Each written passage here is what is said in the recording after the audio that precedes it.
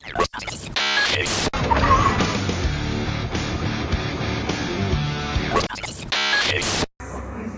Conduit through which the entire force of the universe flows. I thought you'd be glad to see me. So much has happened since I last saw you.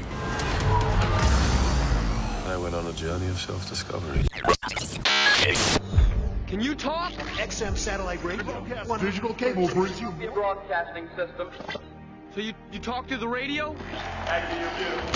You're wonderful. You're wonderful. Hello and welcome to episode 22 of Stubbornly Optimistic, the podcast all about people and what makes them tick.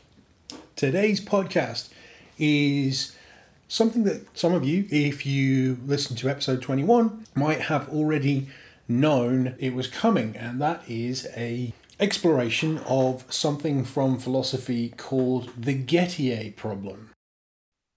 Ain't got a soapbox I can stand upon, but God gave me a stage. What is that?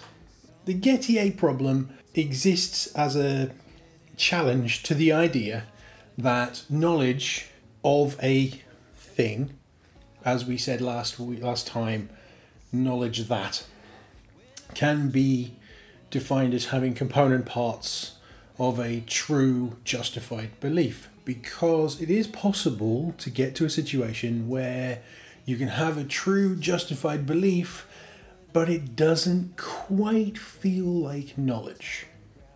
So, to underpin this, let's go through a few examples, little thought experiments, etc. Caveat at the start of this, it's going to be kind of a technical episode. There's also, for those of you that listen to a lot of my podcasts, going to be some discussions of the Gettier problem with regards to gender, the phenomenon of gender, because, well, hey, that's where I exist, philosophically and professionally, academically. What do I know? Okay, so what is a Gettier problem? Let's talk about planets. Here's a little extract from a video by Oliver Thorne, who is a philosopher on YouTube, and he explains here why Pluto is kind of like a Gettier problem. Knowledge. Justified true belief. Seems like a pretty good definition, right? Job done. Well, maybe not. And it turns out that Pluto is actually quite important here, because it illustrates a very famous issue in philosophy called the Gettier problem. For years, I, and a lot of other people, believed that there were 9 planets in the solar system. Then it turned out that Pluto wasn't a planet, so we were down to 8. But now it turns out there might actually be a 9th planet lurking out somewhere beyond Neptune. So assuming that planet 9 exists, for years we believed that there were 9 planets. It was true, and we were justified in believing it because people had gone and checked and astronomers had looked through telescopes. We weren't just guessing.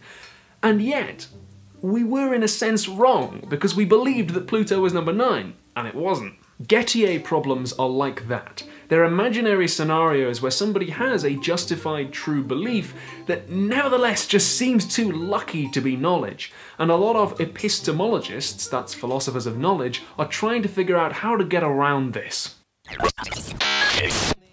So, you've heard Oliver there explaining the one particular type of Gettier problem as it pertains to Pluto. Pluto was a planet, isn't now, probably doesn't mind, but we were kind of right and also wrong at the same time. It's a little bit like Schrodinger's knowledge. Is it knowledge or isn't it? And it depends on whether or not you open the box to see if the knowledge is there or not. If you're not aware of what Schrodinger is a thought experiment where you have a cat that you put in a box and you never open the box again. At some point that cat is going to die, but you can't tell whether the cat is dead or alive unless you open the box. So there is a philosophical idea here that the cat is both dead and alive, because you can't disprove either. It was alive when it was last in the box, put in the box, but you can't open it to find out if it, Now, I'm not suggesting you go and do this to cats, because that would be horrible, and I've got 2 cats and I love them to bits. But, Schrodinger's thing of not knowing, it's like Schrodinger's knowledge here of, is it knowledge, is it not, I don't know. Anyway, here's the actual original Gettier problem as it was laid out. There are two men, Smith and Jones. They've applied for a particular job, but Smith has been told by the company president that Jones will win the fight. He will get the job. Smith combines that testimony with his own observational evidence of there being 10 coins in Jones's pocket. He had counted them earlier. And he proceeds to infer that whoever will get the job has 10 coins in their pocket. Seems like a reasonable conclusion. Notice that Smith is not guessing. On the contrary, his belief enjoys a reasonable amount of justification. There is the company president's testimony, there is his own observations of the coins in Jones's pocket, and there is Smith's proceeding to infer that his belief is sensible and seemingly rational. It's well justified, therefore, supported by the evidence, which is good in a reasonably normal way. As it happens, this belief that the person who gets the job will have 10 coins in their pocket turns out to be true, although not in the way in which Smith was expecting it to be true. For it is Smith who gets the job, and Smith himself has 10 coins in his pocket. These two facts combine to make his belief that the person who gets the job will have 10 coins in their pocket true, but nevertheless, neither of those facts is something that on its own was known to Smith.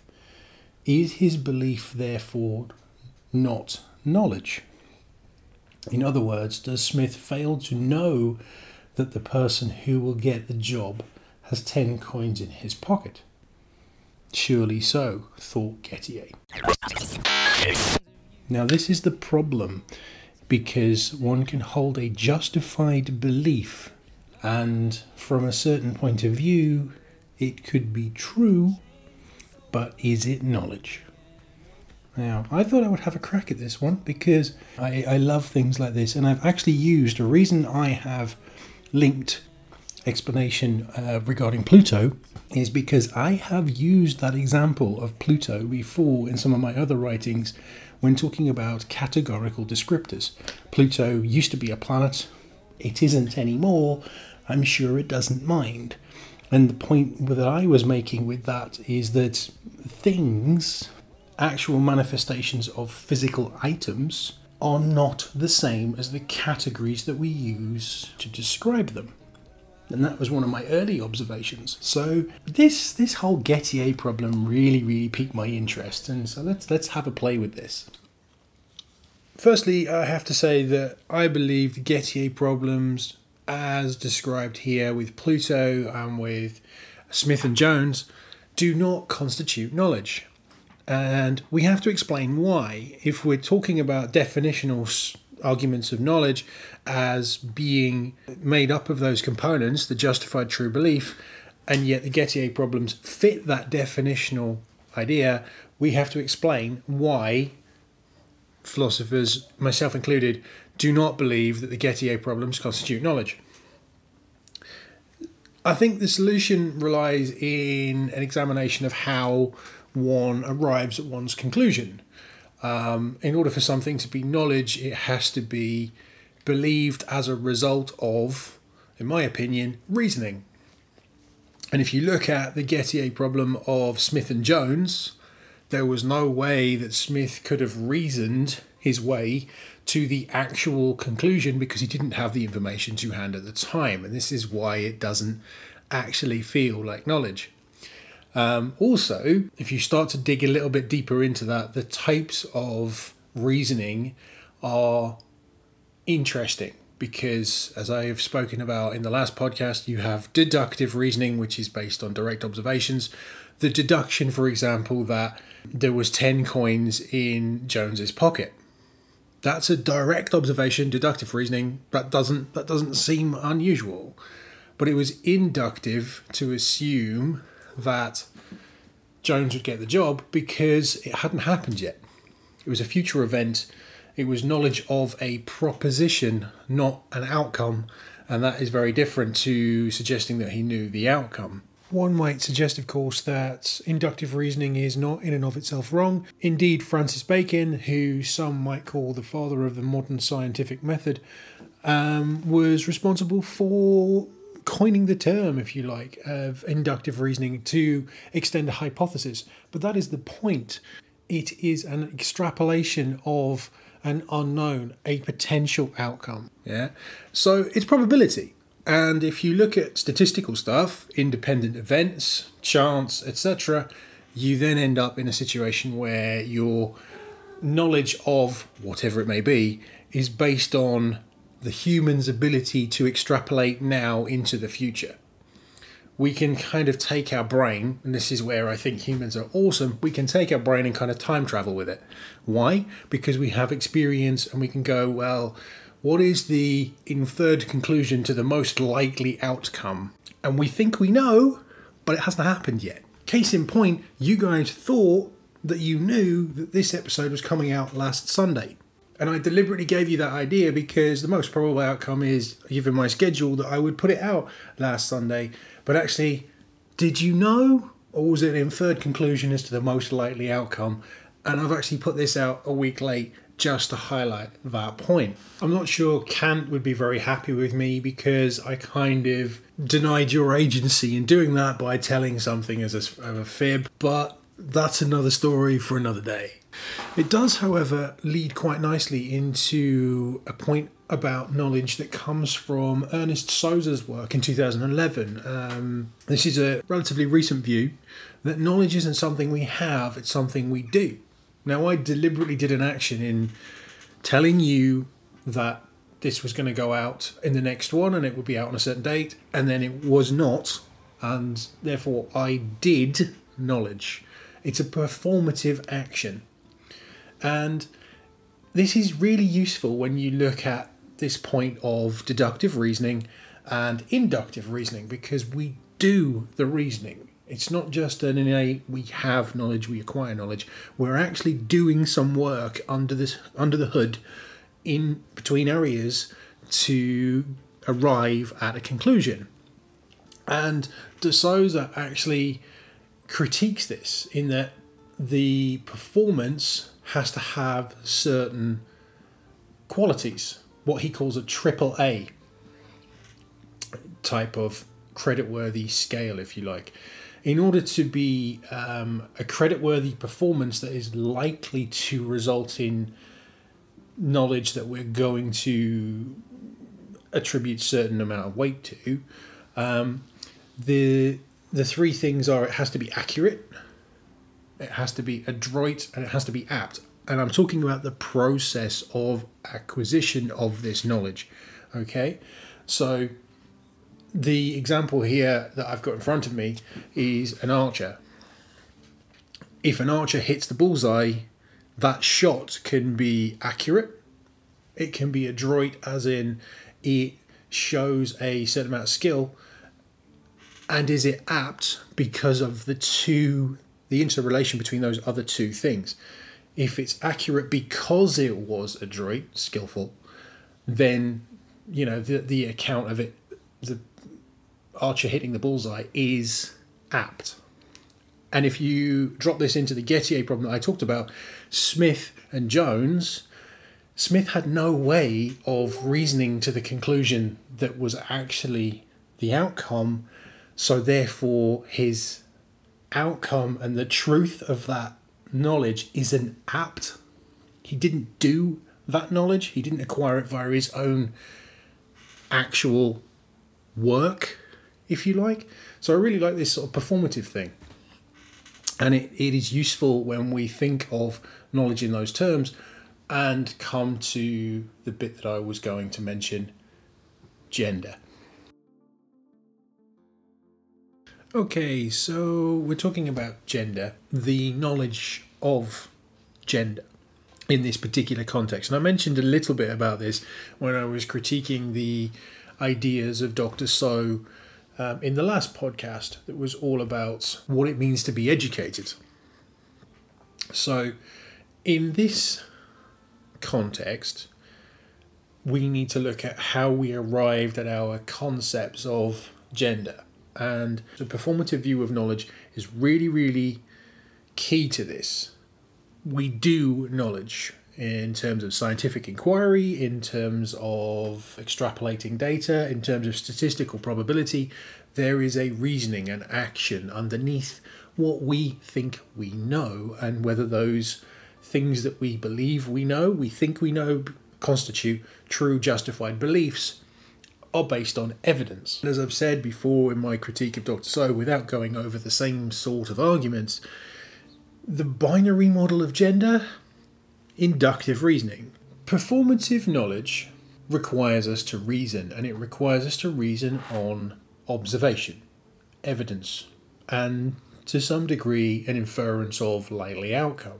And the binary idea of gender fits into this, and it's a reasonably good way of explaining how knowledge changes. In ye olden times, it was perfectly reasonable and perfectly rational to assume that gender was binary based on anatomic stuff. As our knowledge grew, as we did more knowledge, scientific inquiry, scientific discovery, genetics, inferences of the meaning of our discoveries, which is doing knowledge, again, an inferred reason. That would be Edmund Wilson and Nettie Stevens, and inferring a reason from an observation. Our knowledge changes, and as a result, the old model, the binary thing, doesn't quite cut it anymore. It's really rather simple from this perspective. But the older view of knowledge as something that you have, doesn't really leave room for this idea that knowledge can change.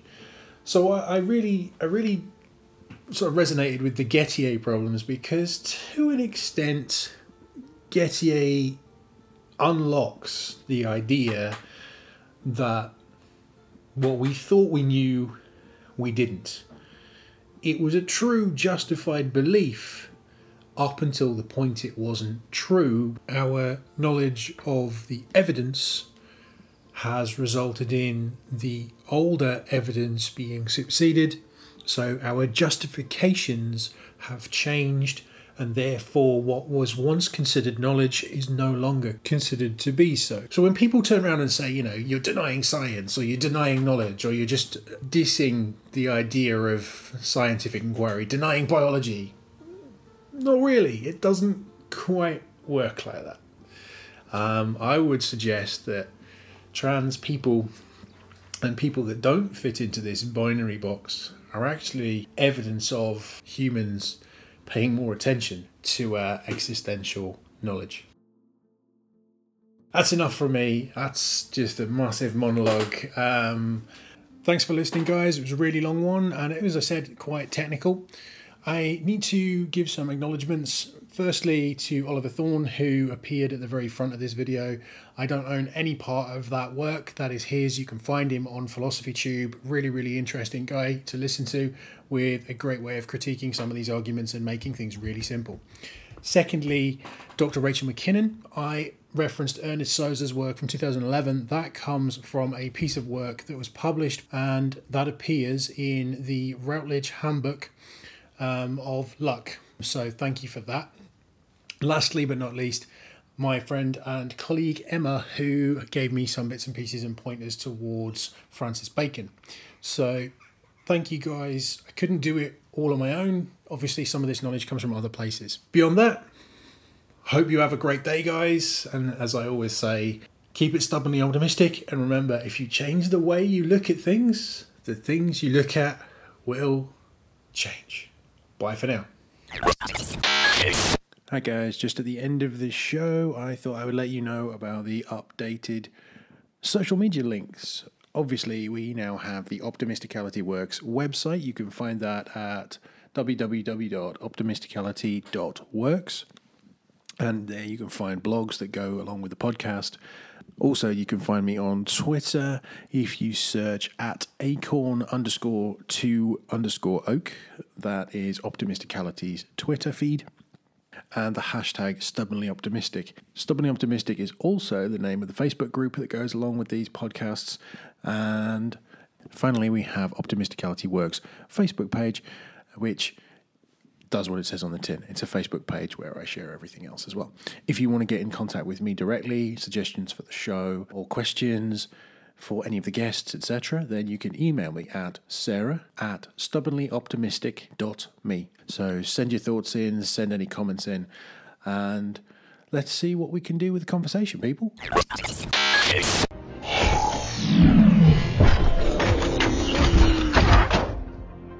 Any more questions you want to ask?